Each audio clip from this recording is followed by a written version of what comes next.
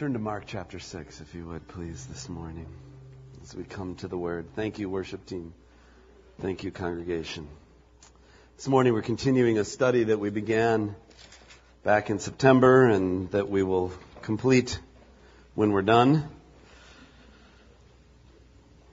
The Gospel of Mark. More than words on a page, more than historical text. The Gospel carries in it the very presence and power of the living God.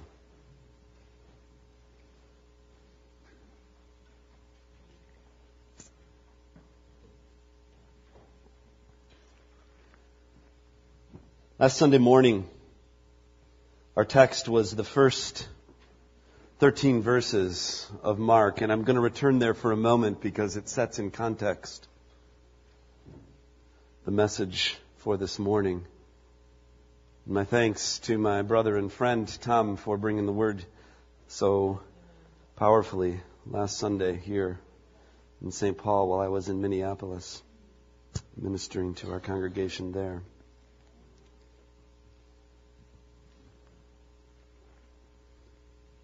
I want to begin in the second part of verse 6. Then Jesus went around teaching from village to village, calling the 12 to him. He sent them out 2 by 2 and gave them authority over evil spirits. Just for a moment, I want to bring your attention back to 3 verbs that are present in that small verse that are repeated in the corresponding Gospels in Matthew and Luke as well. Called, gave, sent.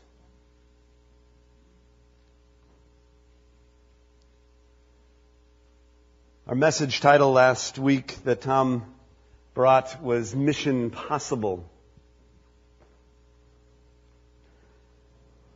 And in those 3 verbs is embedded the possibility of that mission for us. It begins with being called.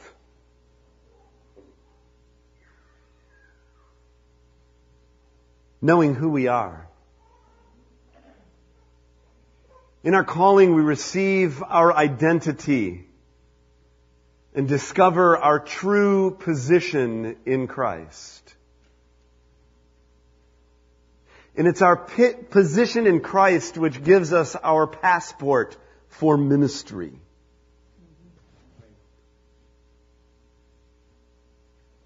And I would say to you this morning, if we don't know who we are in Christ, we will never get to the mission.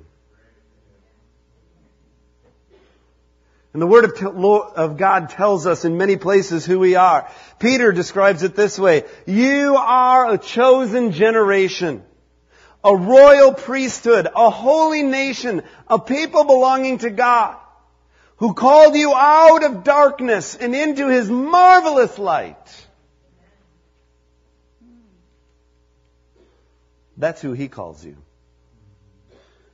Oh, the world will call you a lot of other things, but that's why you need to remember who you are. And you've been given provision through the Holy Spirit. The passage goes on and tells about all the things don't take with you. Travel light in the physical, in the natural.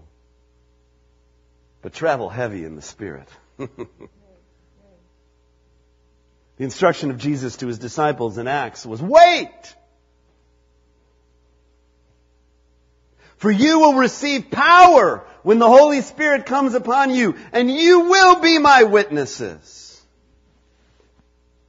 In Jerusalem, Judea, Samaria, and the uttermost parts of the earth.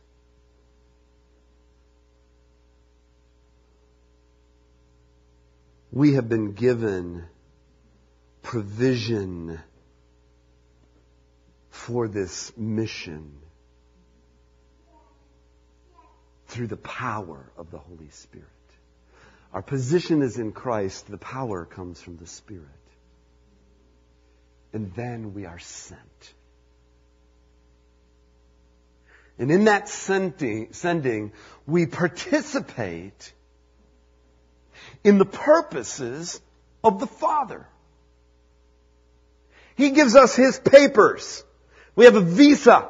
You have a visa to go into your home. You have a visa to go into your neighborhood. You have a visa to go into your workplace.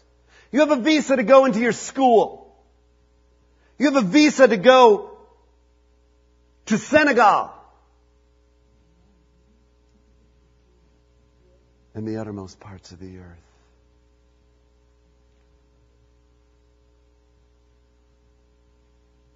When you're walking in the purposes of the Father,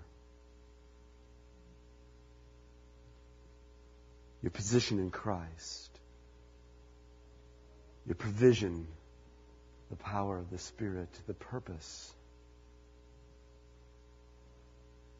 of the Father being fulfilled through your life. And so they went. It tells us in verse 12 that they went. That's good. They did. They were obedient. And they went out and they preached that people should repent. And they drove out many demons and anointed many sick people with oil. And they healed them. Now drop down to verse 30 of Mark 6. And the apostles gathered around Jesus and reported to Him all that they had done and taught. They went out. They did the stuff. And they came back. And they told Jesus, here's what happened. And they gave testimony and witness to the mission.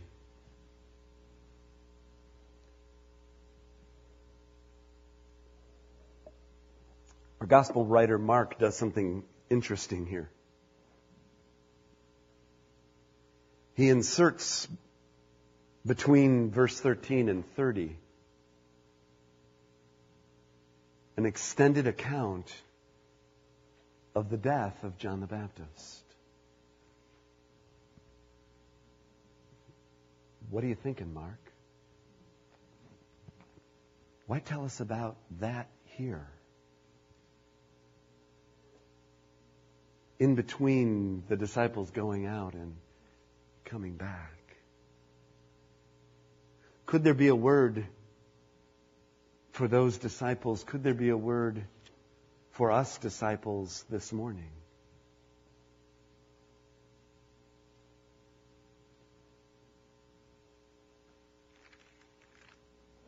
That the mission is costly.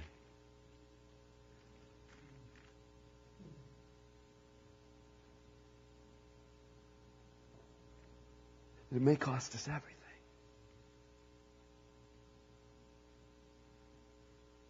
But as Tom so powerfully spoke to us last week, the mission hasn't changed.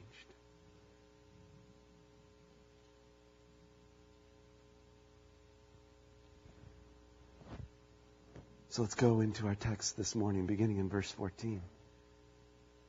King Herod heard about this, for Jesus' name had become well known. Some were saying John the Baptist has been raised from the dead, and that is why miraculous powers are at work in him. Others said, he's Elijah. Still others claimed, he's a prophet like one of the prophets of long ago. But when Herod heard of this, he said, John, the man I beheaded, has been raised from the dead. You think John might have had a little bit of an uneasy conscience?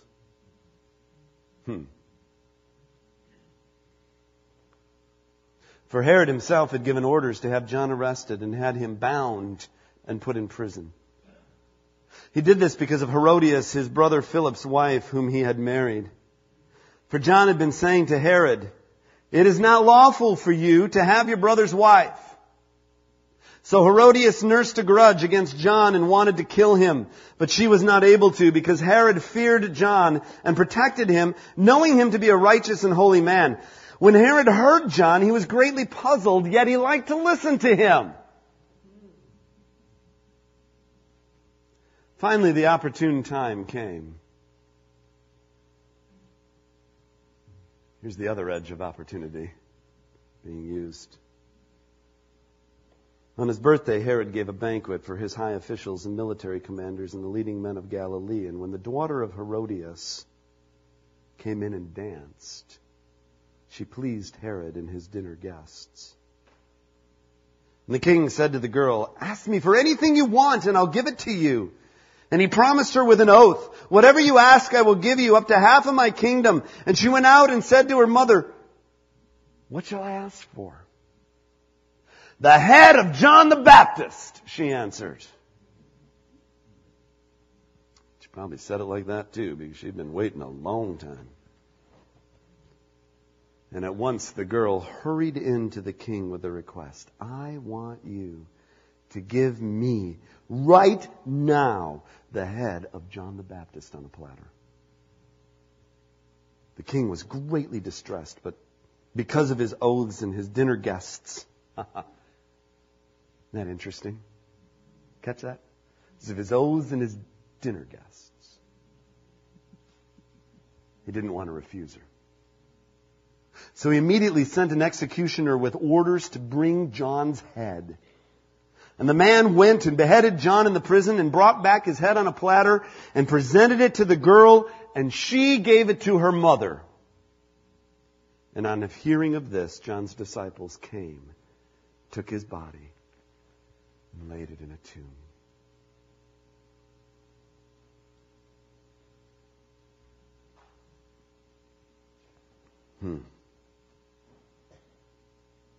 A tragic story, yes? Or yet another sowing of the blood of the martyrs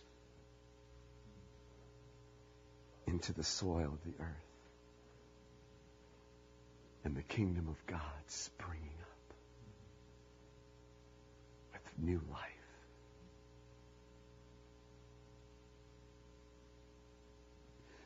Now, we could explore a lot of the historical background here. There's a lot that in my study, I discovered, and it'd all be very interesting, but I'm not going to go there this morning. I want to actually go back. And I don't have PowerPoint this morning. The Lord just wouldn't let me, so there we are. But I do invite you to take notes on the tear-off in your bulletin, because there's some things that I think the Lord has to share with us that are significant and we'll want to continue to pray into.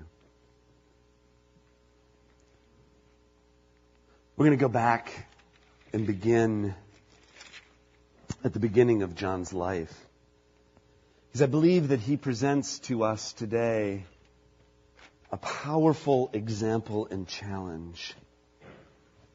And I've entitled the message this morning, "Prepare the Way." And you'll understand that very shortly.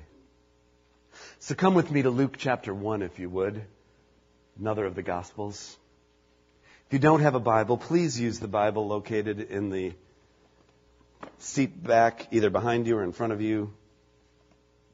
It'll be helpful for you to interact with the text as I'm interacting with it and reading it and sharing it with you. Luke 1 verse 5, "In the time of Herod, king of Judea, there was a priest named Zechariah who belonged to the priestly division of Abijah. And his wife Elizabeth was also a descendant of Aaron, and both of them were upright in the sight of God, observing all of the Lord's commandments and regulations blamelessly. But they had no children because Elizabeth was barren, and they were both well along in years." Once, when Zechariah's division was on duty and he was serving as priest before God, he was chosen by lot, according to the custom of the priesthood, to go into the temple of the Lord and burn incense. And when the time of the burning of incense came, all the assembled worshipers were praying outside. And then an angel of the Lord appeared to him. I mean, here you are, just going about doing your everyday stuff. Zechariah just doing his religious duty, and God shows up. How startling is that? an angel of the Lord appeared to him standing at the right side of the altar of incense, and when Zechariah saw him, he was startled and gripped with fear. Just like we are when God shows up. But the angel said to him, "Don't be afraid, Zechariah." Now, a friend of mine did some study on that phrase, and what it really means is this. I know you're afraid, but don't run away. Just stay here, because I have something to say to you that will be of benefit to you.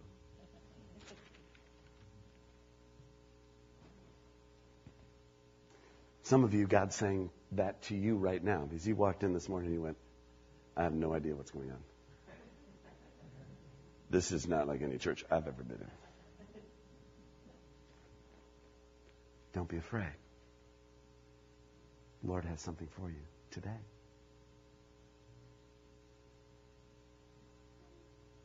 Your prayer has been heard. Your wife Elizabeth will bear you a son, and you're to give him the name John. He will be a joy and a delight to you, and many will rejoice because of his birth, for he will be great in the sight of the Lord. He's never to take wine or other fermented drink. He's to take a Nazirite vow. And he will be filled with the Holy Spirit, even from birth. And many of the people of Israel will he bring back to the Lord their God, and he will go on before the Lord in the spirit and power of Elijah, to turn the hearts of the fathers to their children and the disobedient to the wisdom of the righteous, to make ready a people prepared for the Lord. Would you please highlight that? Not in the Pew Bible, but in your own. Or write it down. This is what I'm just absolutely captivated by that phrase. Well, the angel speaks to Zechariah and says, here is what his job description is: to make ready a people prepared for the Lord.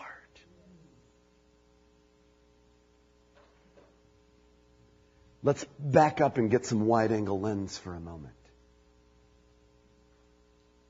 Where did these words come from? He will go on before the Lord in the spirit and power of Elijah, to turn the hearts of the fathers to their children and the disobedient to the wisdom of the righteous. Where is that in the Scriptures? Extra sermon points. Malachi 4, 5, and 6.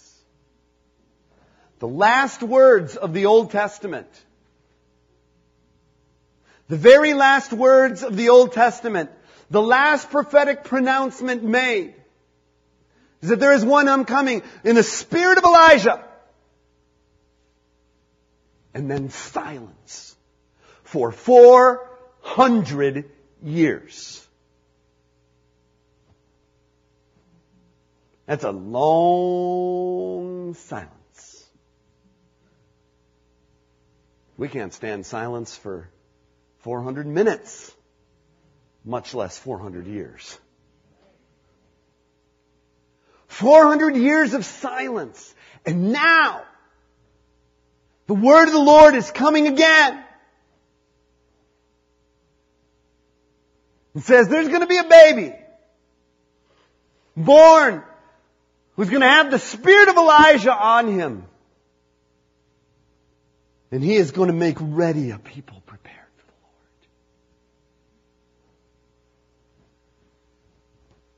Lord. Now, Zechariah does what exactly you would do. Because you've done it. I know you have. Come on, talk to me. Zechariah asked the angel, well, how can I be sure of this? Now, I love what he says here. He's so diplomatic. I'm an old man, and my wife is well along in years. Cut to the chase, Zechariah. I'm old, so is she. Come on, I wake up to her every morning.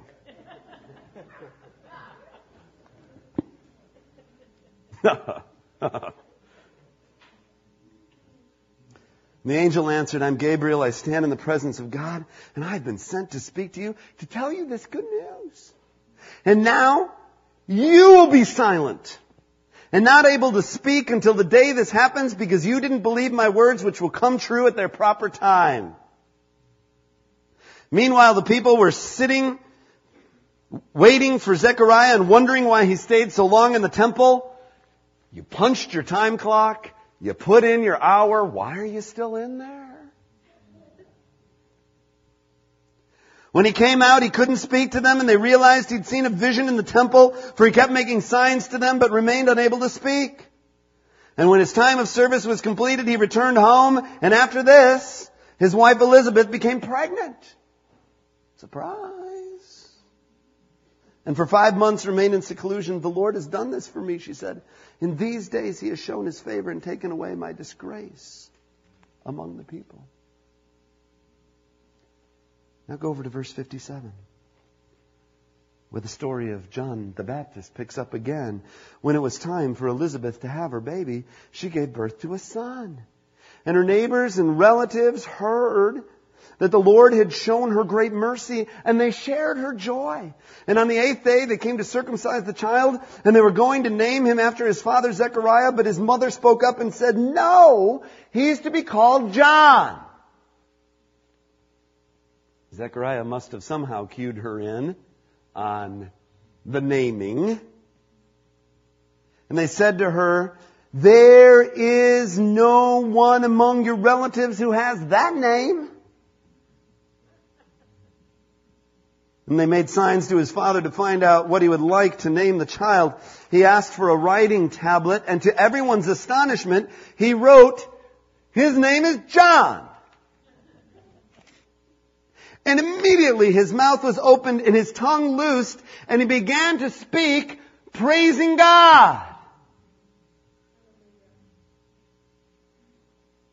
And the neighbors were all filled with awe. Throughout the hill country of Judea, people were talking about all these things. Everyone who heard wondered about it, asking, "What then is this child going to be?" For the Lord's hand was with him. And his father Zechariah was filled with the Holy Spirit and prophesied over his boy. He's been silent for 9 months.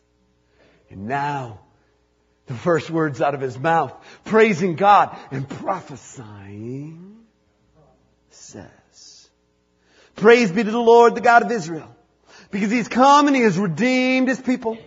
He's raised up a horn of salvation for us in the house of his servant David, as he said through his holy prophets of long ago.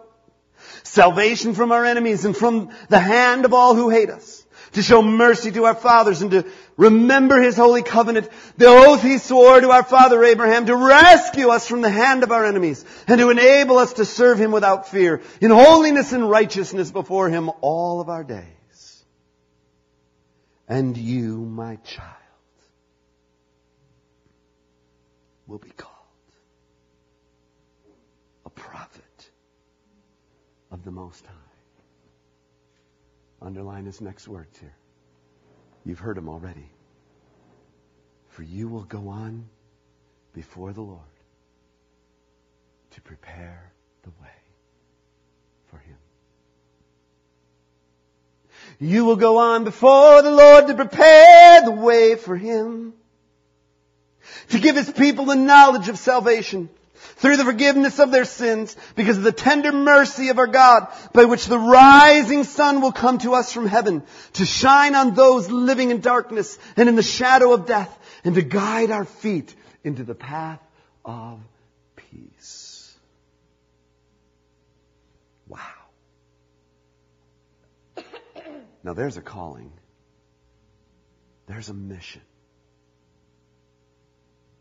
Look at what it says next in verse 80. "And the child grew, became strong in spirit, and he lived in the desert until he appeared publicly to Israel."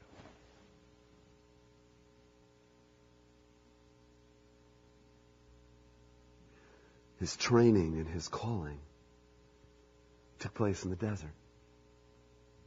Still does, by the way. If you haven't visited the desert yet,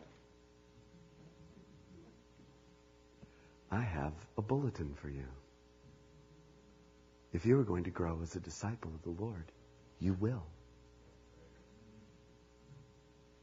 Because it's in the desert that He strips away all of the extraneous things that crowd your heart and life. And it's in the desert that He will hone the sword of His Spirit and Word, His life, His truth in you. In the wilderness. In the desert.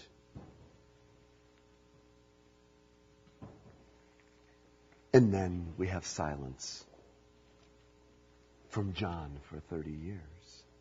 Or about John. Until we come over to Luke chapter 3. Which is also in Mark chapter 1 and Matthew chapter 3.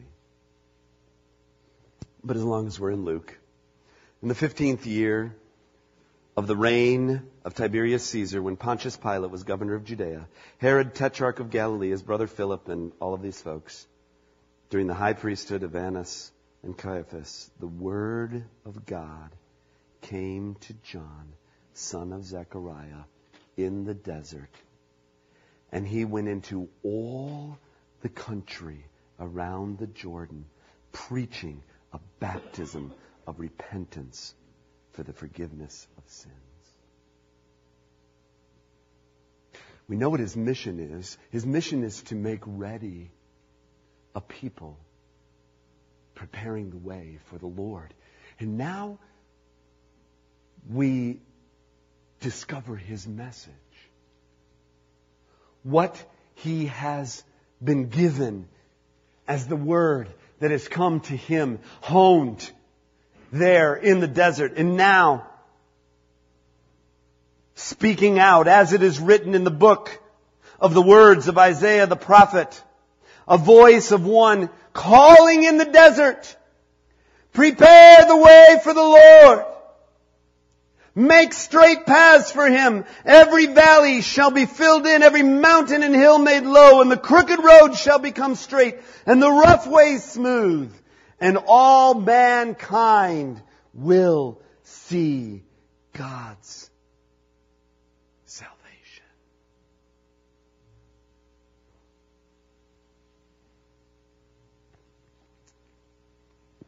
That picture from Isaiah, spoken prophetically,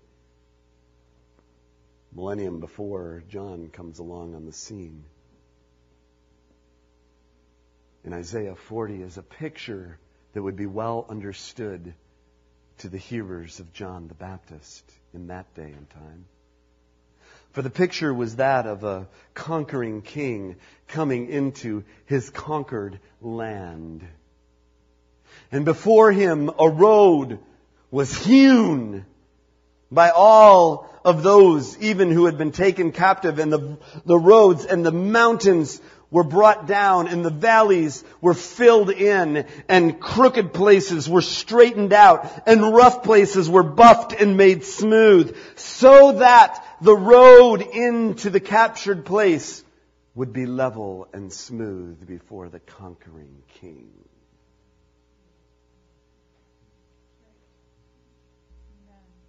John, the forerunner to the King, has a message and a word to the house of Israel. And he has a message and word to the house of Bethel Christian Fellowship today. And that word is this: prepare the way. Make straight paths for the Lord. How's that happen? Well, the high places got to come down. What are those high places? Well, those are the places of our triumphs, of our strengths, of our gifts and anointings and all that we have, all of the bigness of who we are.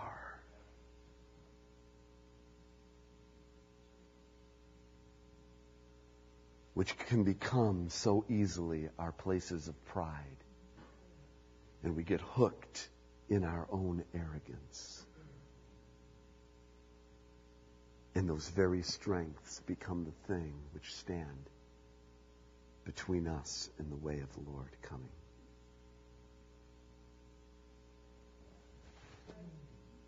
God have mercy. Help us. Those low places, they've got to come up. Those low places, those places of our failures, those failures become voices in our ears which say, "Who do you think you are?" "Oh yeah, you tried that last time. How'd that work out for you?" "Want to try that again?" Become the voices of unbelief, and left unchecked will paralyze us from moving any which way. And then there's those crooked places. Oh yeah. Those bent places in our lives. The places of rebellion. The places where we've turned away from the purposes of God and we are no longer aligned with Him.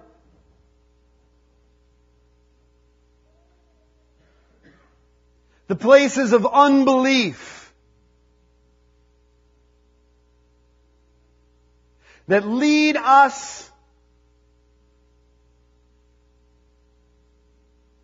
to do injustice. If we're honest.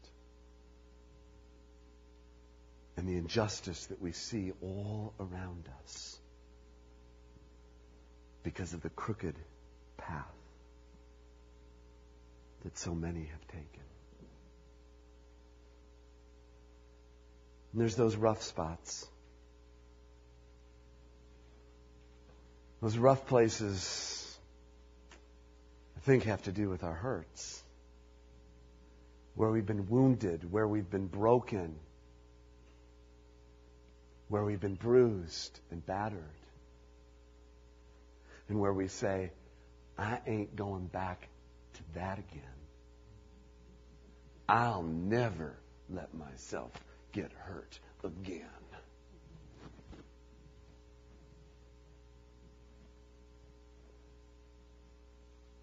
But those vows made in fear create the soil where bitterness and the root of bitterness gets sown in our hearts. And it's a poison that will suck the life right out of us. And so the word of the Lord comes and says, I'm going to take your pride and I'm going to bring it down. And I'm going to take your doubt and I'm going to bring it up. And I'm going to take your unbelief and I'm going to straighten it out. And I'm going to take your fears and I'm going to rub them out.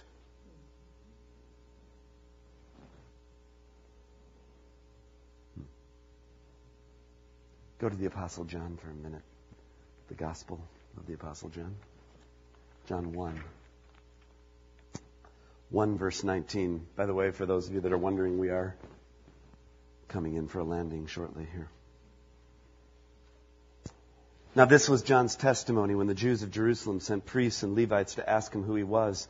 He did not fail to confess, but confessed freely, I'm not the Christ. They asked him then, who are you? Are you Elijah? He said, I'm not. Are you the prophet? He answered, no. Finally they said, well, who are you? Give us an answer to take back to those who sent us. What do you say about yourself? And John replied in the words of Isaiah the prophet, I am the voice of one calling in the desert, make straight the way of the Lord. Now go over to chapter 3. We pick up again in John the Baptist, 3:22. After this, so that was just confirming what we heard in Luke, and it's in Mark and Matthew as well, all of the Gospels. Same message. Now, verse 22 of chapter 3 of John. After this, Jesus and his disciples went out into the Judean countryside, where he spent some time with them and baptized. And John was baptizing at Aenon near Salim because there was plenty of water and people were constantly coming to be baptized. This was before John was put in prison. An argument developed between some of John's disciples and a certain Jew over the matter of ceremonial washing. And they came to John and said to him, Rabbi, that man who was with you on the other side of the Jordan, the one you testified about, well, he's baptizing and everybody's going to him. To this John replied, a man can receive only what is given him from heaven. You yourselves can testify that I said, I am not the Christ, but am sent ahead of him. The bride belongs to the bridegroom. The friend who attends the bridegroom waits and listens for him and is full of joy when he hears the bridegroom's voice. That joy is mine and it is now complete. He must become greater. I must become less. Or as it says in some of your translations, he's got to increase, I've got to decrease.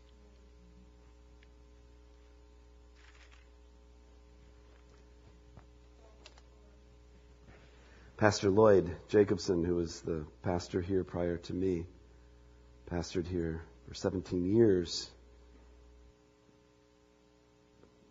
shared with me when I first came up to go to seminary here in St. Paul, up at Bethel, and was attending church here. And he said to me, Jim, before God makes a ministry, He always makes a man. This is a man who's been made. John recognized when his disciples came and said, everybody's following him now. There's not as many over here on this side. But John knew his place. I'm the friend of the bridegroom. I'm pointing people to the bridegroom. I've got to decrease. He has to increase. It's not about me. It's about him.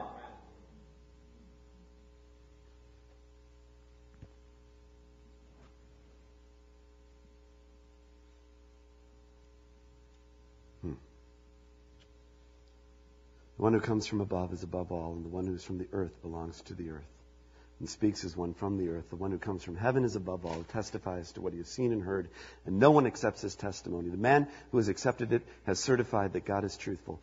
For the one whom God has sent speaks the words of God, for God gives the Spirit without limit. Love that. The Father loves the Son and has placed everything in his hands. Whoever believes in the Son has eternal life, but whoever rejects the Son will not see life, for God's wrath remains on him. Mission, prepare the way of the Lord. Message, make straight paths. Method, how does that happen? One last scripture, second to last scripture. Come back to Luke 3. Luke 3.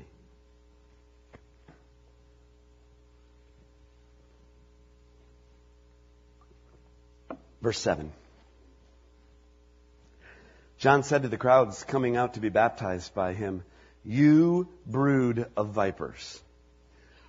John, do you think you could really use some marketing classes? This is just not going to go really well. This is not the way to attract the crowd. You brood of vipers, who warned you to flee from the coming wrath, produce fruit in keeping with repentance. Do not begin to say to yourselves, well, we have Abraham as our father, for I tell you that out of these stones God can raise up children for Abraham. The axe is already at the root in the trees, and every tree that does not produce good fruit will be cut down and thrown into the fire. Well, what do we do then? The crowd asked. John answered, the man with 2 tunics should share with him who has none, and the one who has food should do the same. Tax collectors also came to be baptized. Teachers, they asked, what do we do? Well, don't collect any more than you're required to, he told them. Then some soldiers asked him, and what should we do? And he replied, don't extort money and don't accuse people falsely. Be content with your pay. In other words, love God and act justly. And walk in mercy. Don't you know what I've already told you to do? Listen and act in obedience and alignment with what you've already been told. Common sense. Live congruent with who you are. The people were waiting expectantly. We're all wondering in their hearts if John might possibly be the Christ. John answered them all, I baptize you with water, but one more powerful than I will come, the thongs of whose sandals I am not worthy to untie. He will baptize you with the Holy Spirit and with fire. His winnowing fork is in his hand to clear his threshing floor and to gather the wheat into his barn, and he will burn up the chaff with unquenchable fire. And with many other words, John exhorted the people and preached the good news to them. So how does this happen? How does this level place happen? As the Spirit of the Lord comes and baptizes with wind and with fire, with the Spirit and with fire. Here's the picture. The winnowing fork, that fork with tines on it, taken after the harvest has come in, and on a hillock that's bare of trees where the wind blows, that grain is taken and it is crushed so that the husk breaks away from the grain itself and the stalk and all of that. And then the winnowing fork comes, is held, and it's thrown up into the air, and the wind takes and blows the chaff and the stalks away, leaving the grain itself. And then fire till all the chaff is burned. It's still the same today. It was the same on the day of Pentecost. As the disciples, the 120, gathered in the upper room, waiting expectantly, the Spirit came, and the sound like a mighty rushing wind, and the tongues of fire came down. The breath of God and the fire of God, the fire of His revelation and purification, the wind of His life blowing through His people.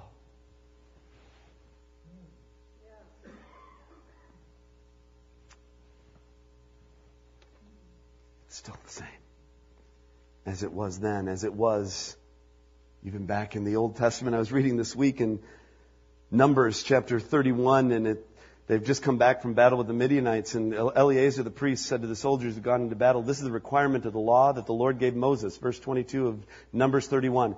"Gold, silver, bronze, iron, tin, lead, and anything else that can withstand fire must be put through the fire, and then it will be clean, but it must also be purified with the water of cleansing." He comes with the fire of His Spirit and the cleansing of His Word to prepare the way, to level it out, to make a smooth path.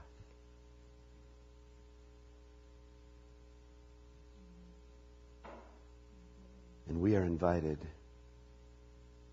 into the fire, into the desert, into the flood of His presence, to make a straight path for Him.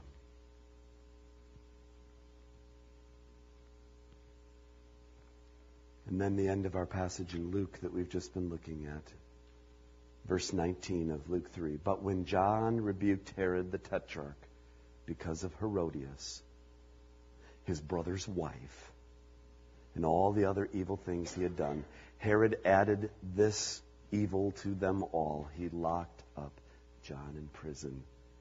And now we're back to Mark 6. John had the temerity to speak truth to power. Power does not like to be spoken to with truth. Power has a vested interest in muzzling and silencing truth.